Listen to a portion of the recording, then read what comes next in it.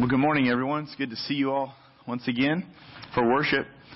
Before we kind of get into this morning's message and really looking and continuing on in this series, I wanted to talk a little bit about the launch of our small groups, just briefly. And so,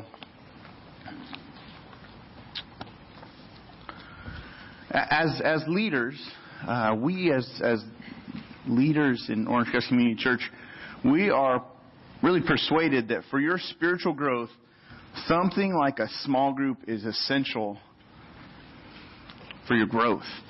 It's not optional, really, to be growing and to be just disconnected from some form of relational community with others. And so the structure is not so much the issue as the fact that we just need to do life together with other people. We need to be in fellowship and in community with people who are trying to walk with God, if that's what we've chosen to do. The history of the Christian church really has had all kinds of forms of togetherness. And so it's not about the specific way that we do it or the specific form of doing small group life, but it really is about people gathering regularly for the sake of loving one another, caring for one another, building up one another, helping each other through hard times. And so this idea of small groups that Scott was mentioning and that we're going to be promoting over the next few weeks is really critical for all of our growth. And so much of the ministry that happens in this church happens through small groups. And so Sunday morning is just a small slice of what happens in the life of our church. Now, the overseers, the pastors like myself, our role is to protect, it is to feed, it is to guide the flock in order to do ministry. If you look at this verse up here, it's Ephesians chapter 4. It says in verse 11, and He, speaking of Christ giving gifts, it says, and He gave the apostles, the prophets, the evangelists, the shepherds, and the teachers. And he's describing the different kind of leader roles in the church. Some have the role of apostleship, which is people who are sent out. They're messengers. Prophets are the spokesmen. Then he says, the evangelists. Those are the ones who bring the gospel. They bring the good news. Then there's the shepherds, the teachers. That's really two characteristics probably of the same person who's using those gifts to pastor the local church. But then verse 12, look at this. It says, these gifts, basically these roles, these leaders, what they're doing is they're equipping, these gifts are given to equip the saints, to equip the church basically for the work of ministry, for building up the body of Christ. So the leader's role, and my job and my role as pastor here, and as others that play that role of ministry staff, pastoral staff, advisory leaders, our role is to really help build up the body here. We want to build up the body so that the front line of ministry can just be happening in real life. We want to equip you so that you're ministering to one another. And what that really looks like, the picture is we want to see people using their God-given gifts to minister, to serve one another. Look at Romans 12. Romans 12, he writes this. Paul writes, for as in one body we have many members, and the members do not all have the same function. That's very true. You all have very different gifts. You have a unique gift mix that you possess. And he says, so we, though many, we are one body in Christ. Individually, we're members of one another. There's this sense in this passage of interdependency in one another. Paul, he writes in another place in the book of Corinthians that one part of the body can't say to another part, hey, we don't need you. It would be, if you think about the physical body that you have, okay, if your hand's not going to talk to your foot and say, hey, we don't really need you. And these body parts are going to talk to each other and say, we don't need you. I'm more important. You're less important. Honestly, if something were to happen to my hand, the rest of my body is going to want to respond to that physical problem in my hand. Everything's going to be desiring that this hand becomes healthy. And that is very true in the body of Christ. You're a part of the body. You have a specific wiring, a mix of gifts, spiritual gifts. You have some abilities, and And God actually really desires that you function in a healthy way as part of this church. And we struggle many times when there's disconnection in the body. We struggle to grow.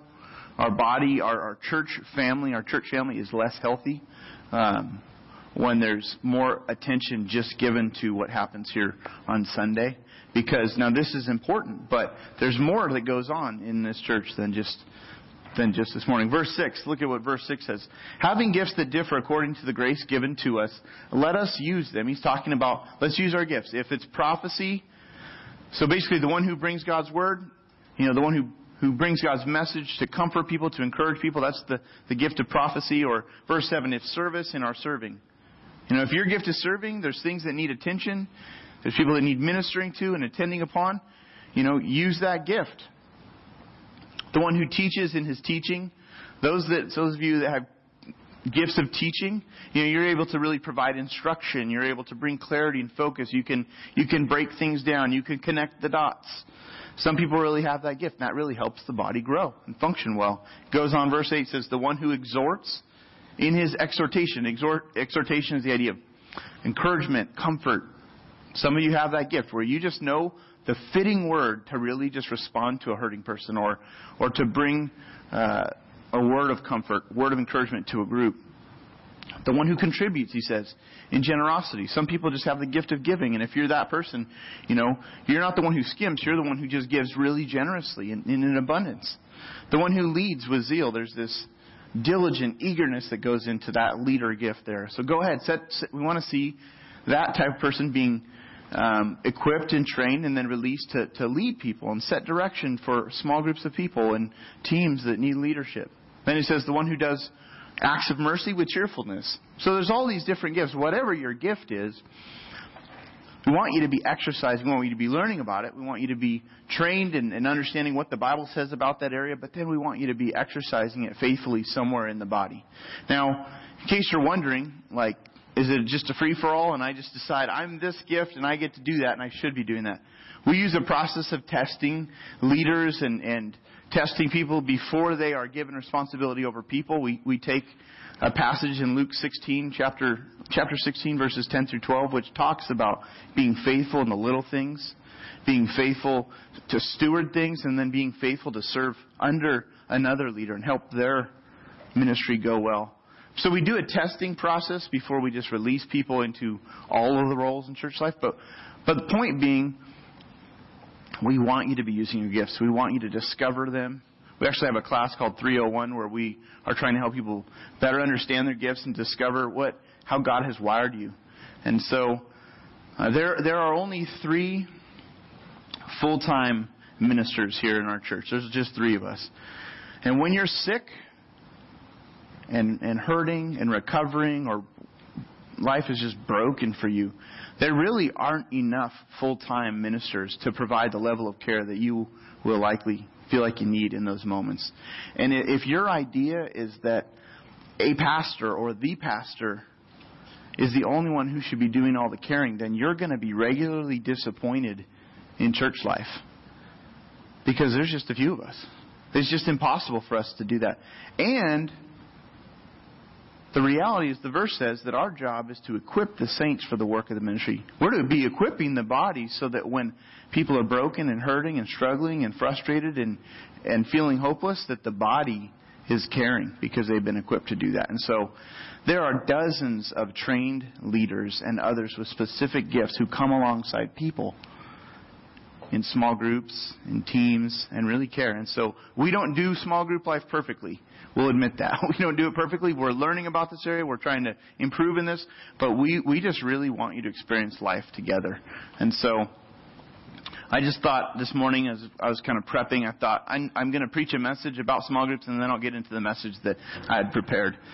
Because this is really important to us, this whole area. And so there's just limitations on what we can accomplish on a Sunday morning. And so the rest of the week, we want interaction to really reflect life-to-life togetherness, community, the type that you see laid out in the New Testament. So that's another small group, just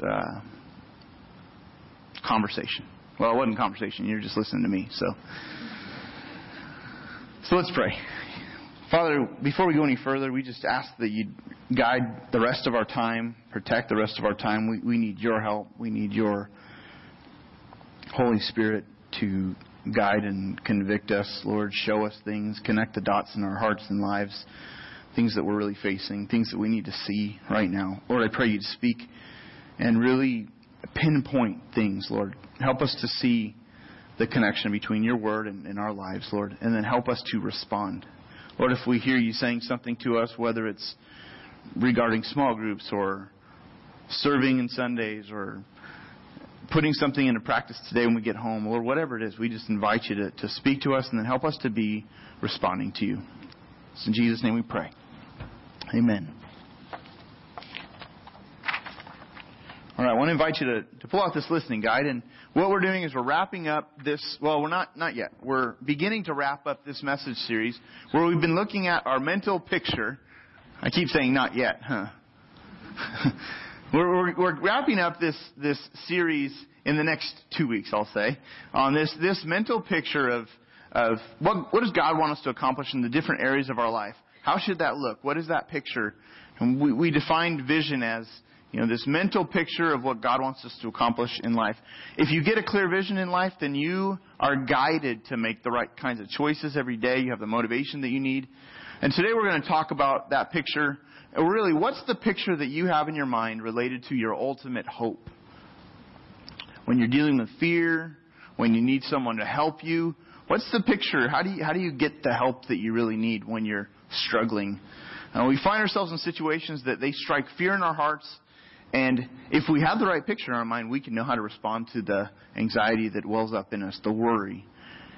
And then we can put our hope in those things. But if we don't, we go looking for all sorts of hope in places that it's just not there. I want to show you a movie clip from Iron Man. You may have seen this superhero movie, Iron Man, one of the Marvel superheroes. And basically in this scene, there's a man and his family and these group of people who are totally in danger. And so Iron Man steps in. And I want you to look at how he helps the situation, okay?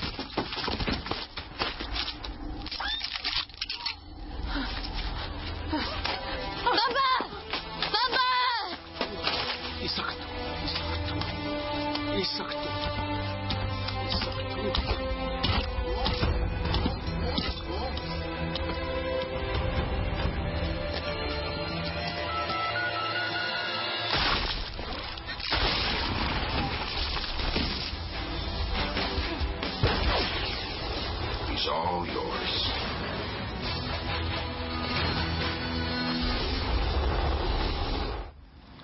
Can you give me a glass of water here? Thank you. Well, you're wondering, how does that fit in with this morning?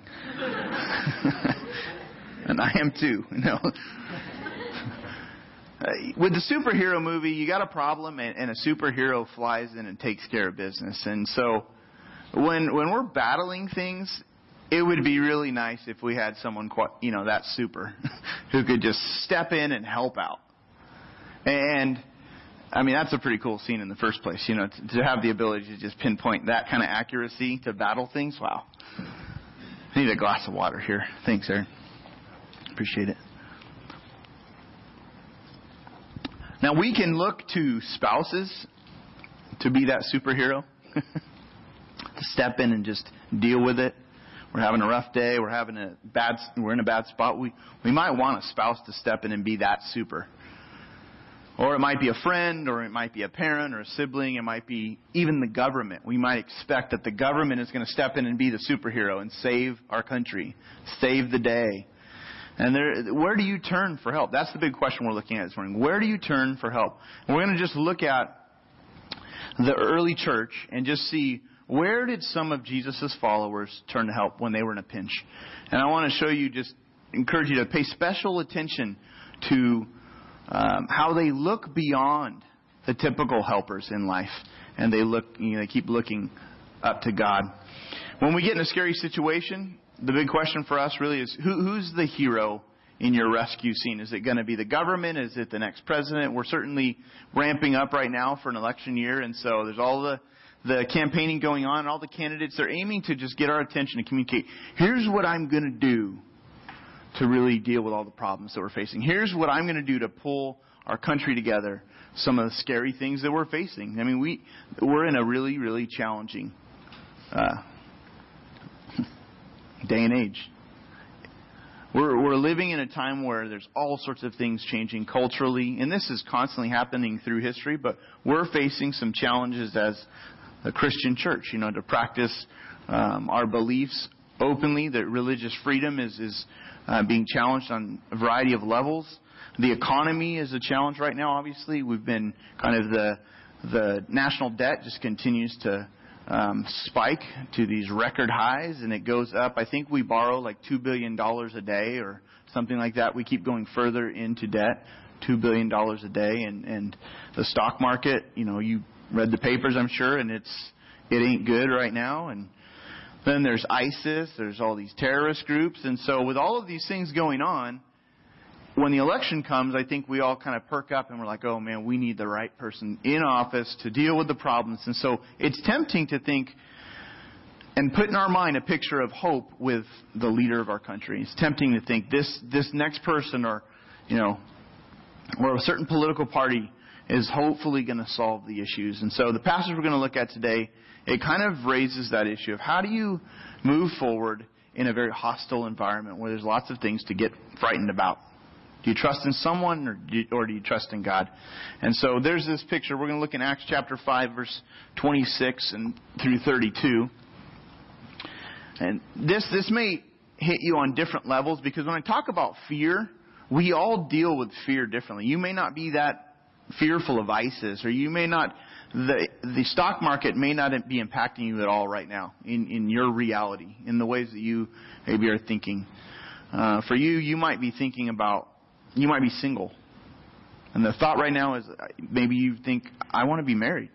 And so maybe the temptation is, and the fear is, to put hope into someone who would kind of come into your life and make things better.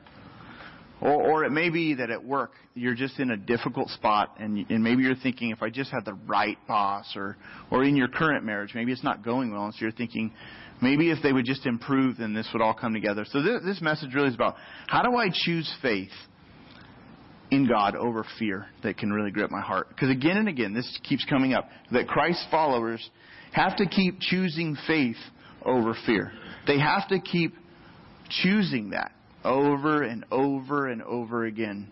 And so what the stories in the Bible do is they draw our hearts, giving us pictures of what it looks like to choose to walk by faith. So Acts chapter 5 is a scenario where the early church was being harassed by the governmental religious authorities. And so the situation was this, that the Romans occupied Jerusalem, but they allowed the Jews to really practice their religion openly, to have Jewish leadership, religious leadership. And so they held these certain religious leadership roles, and the Jewish leaders were held in really high regard.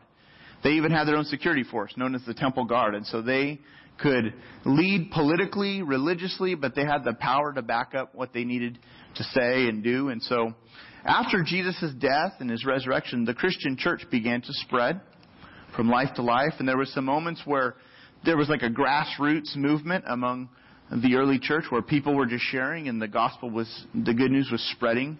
And there was even a point where Peter, he stands up in a crowd and he preaches this powerful sermon, and like 3,000 Jews, 3,000 people come to know Jesus Christ and respond. And the church just keeps spreading.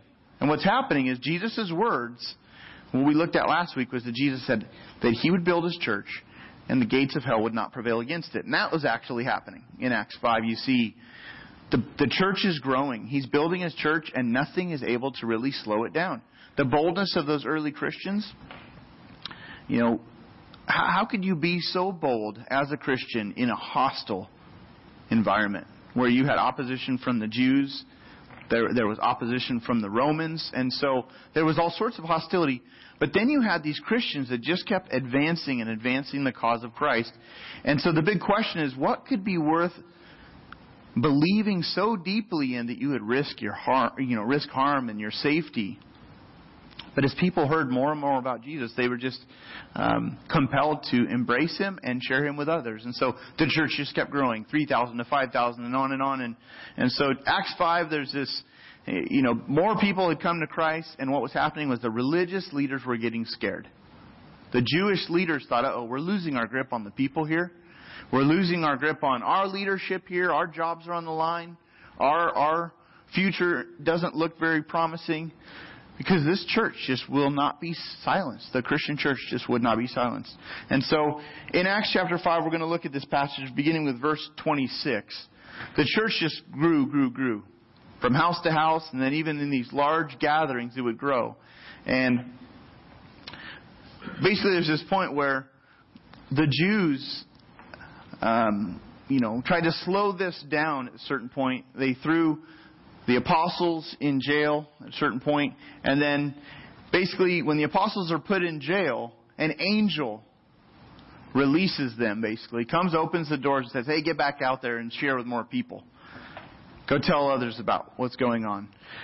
Now the Jewish leaders assumed that the apostles were still in prison when this is going on. And so they're gathering and they're talking about what's our strategy to contain the Christian church here. And as they're gathering to talk about their plan to contain it, one of the guards comes into their meeting and says, hey, the Christians they're not in jail anymore. In fact, they're out there in the street and they keep preaching about Jesus Christ. And so that's where we're picking up in the story. Acts chapter 5, verses 26 through 32.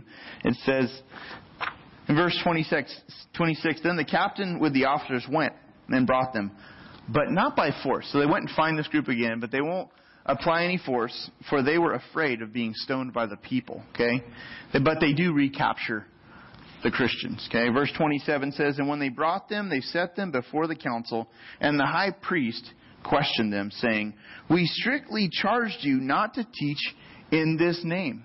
Okay, in the name of Jesus, he's basically saying, don't teach in this name. Yet you have filled Jerusalem with your teaching, and you intend to bring this man's blood upon us.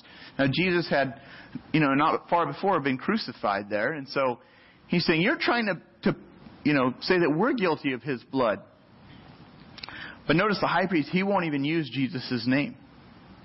Instead, he just refers to him as this name, this man.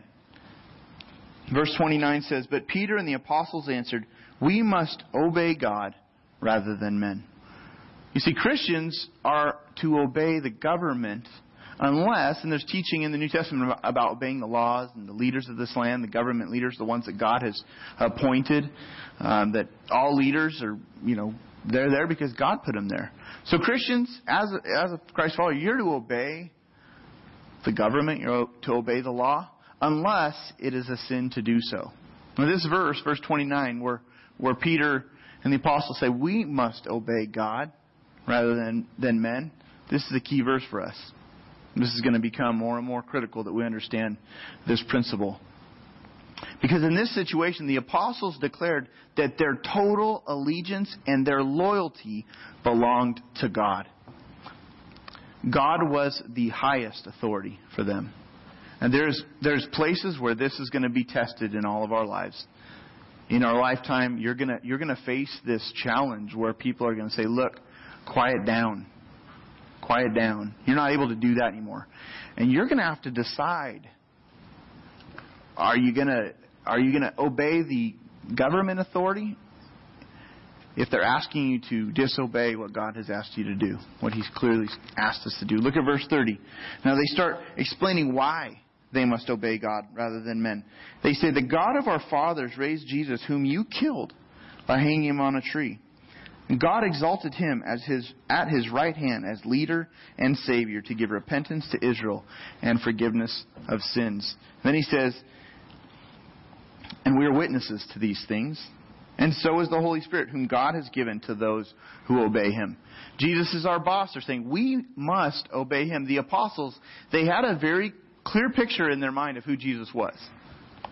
It wasn't like someone told them, hey, let me tell you about this man, Jesus. No, they actually walked with Him. They were involved in His ministry. They saw the miracles. And then they saw Him willingly offer up His life to die for the sins of people, for their own sins. And they committed their lives to follow Him. They had a very clear picture in their mind of who Jesus was, what He had come to do. And they were taking ownership of their faith by really declaring their allegiance ultimately to Him. So the big question is, where do you find that kind of boldness? Courage is really rooted in what we put our hope in. Courage is rooted in our hope. And as we face the many challenges in the world that we're facing, we can be frozen with fear over what the futures might hold for us or for our families. But our hope in Jesus Christ, it cannot be shaken. And that produces a loyalty in us. Even in the midst of fractured family life, the political world that we're living in, that just the culture wars, debt, all of these things, we don't have to give into that fear. And those first century Christians, they displayed that. They were deeply loyal to Jesus. And they weren't going to be silenced.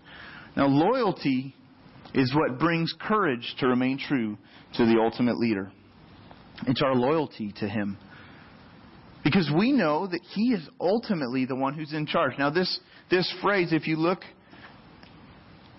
it's in verse 31. It says on your listening guide, God exalted Him at His right hand as leader and Savior.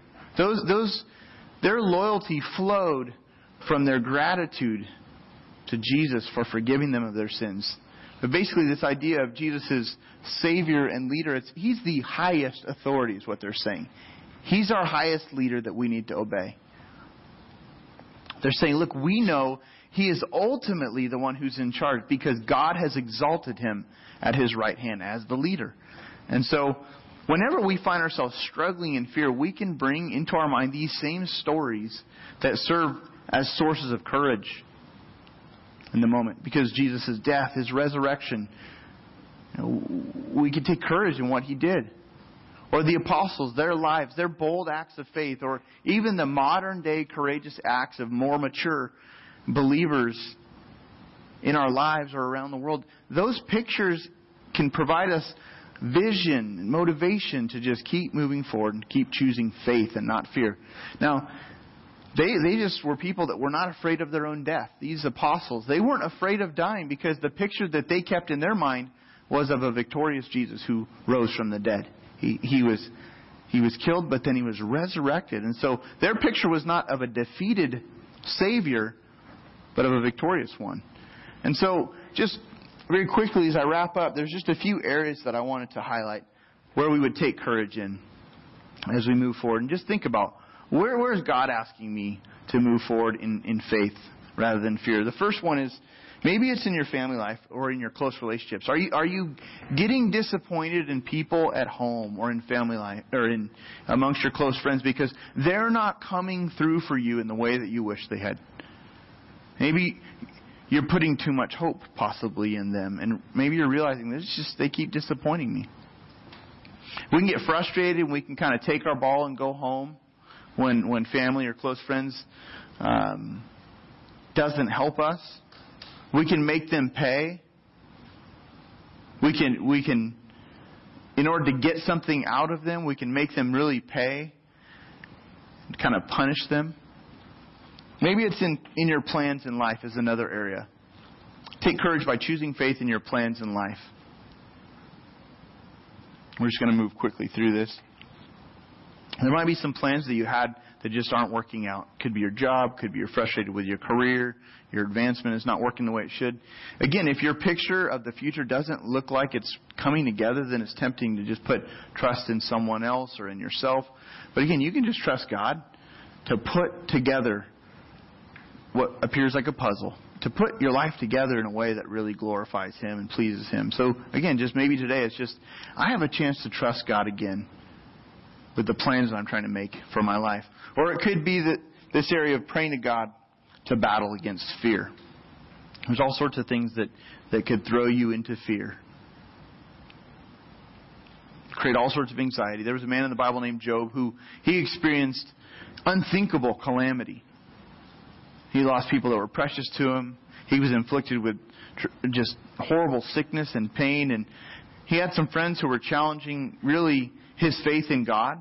At a certain point, in the middle of this severe kind of tragedy, he was being told by people, he was given bad advice. And here's something that Job said.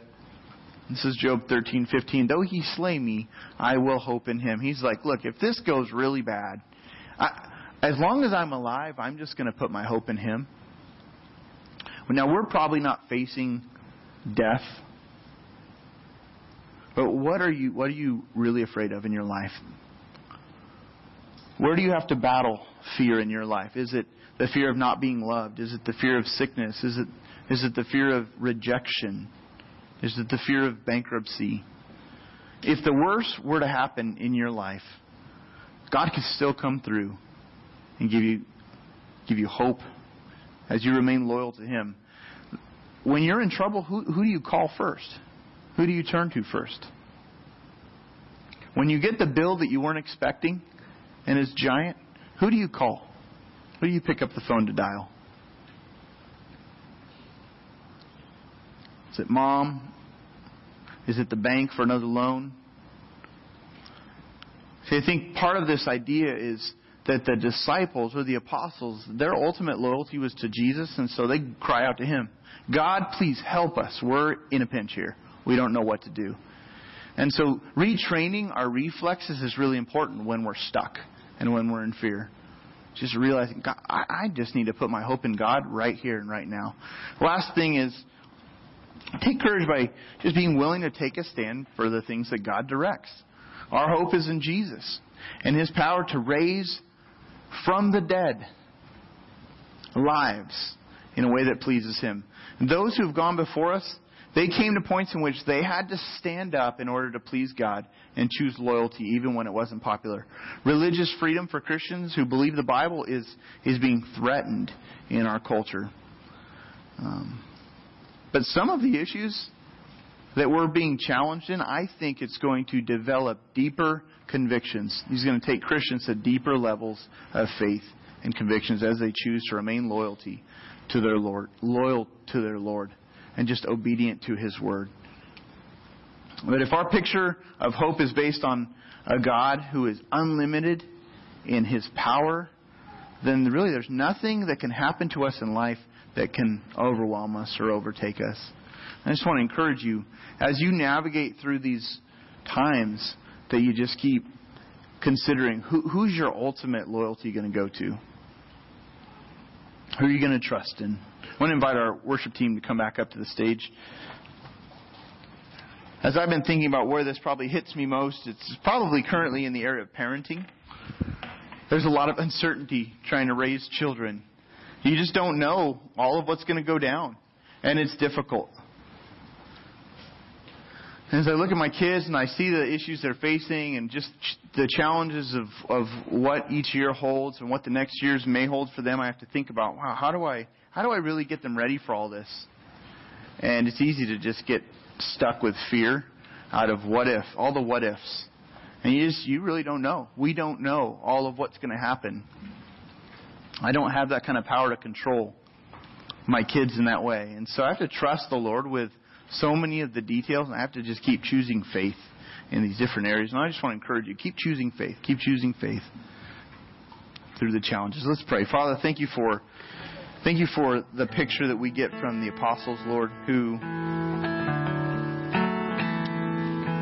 chose to obey you and remain loyal to you rather than giving into fear, rather than succumbing to the pressure that was being placed upon them to just get in line and to be silent. And God, this is going to come up for us over and over to where we will be standing at crossroads, and the issue will be loyalty. Are we going to remain loyal to you? Or will we cave into the pressure that we feel from the world or from those around us? Lord, I pray that you would instill in us hearts of conviction.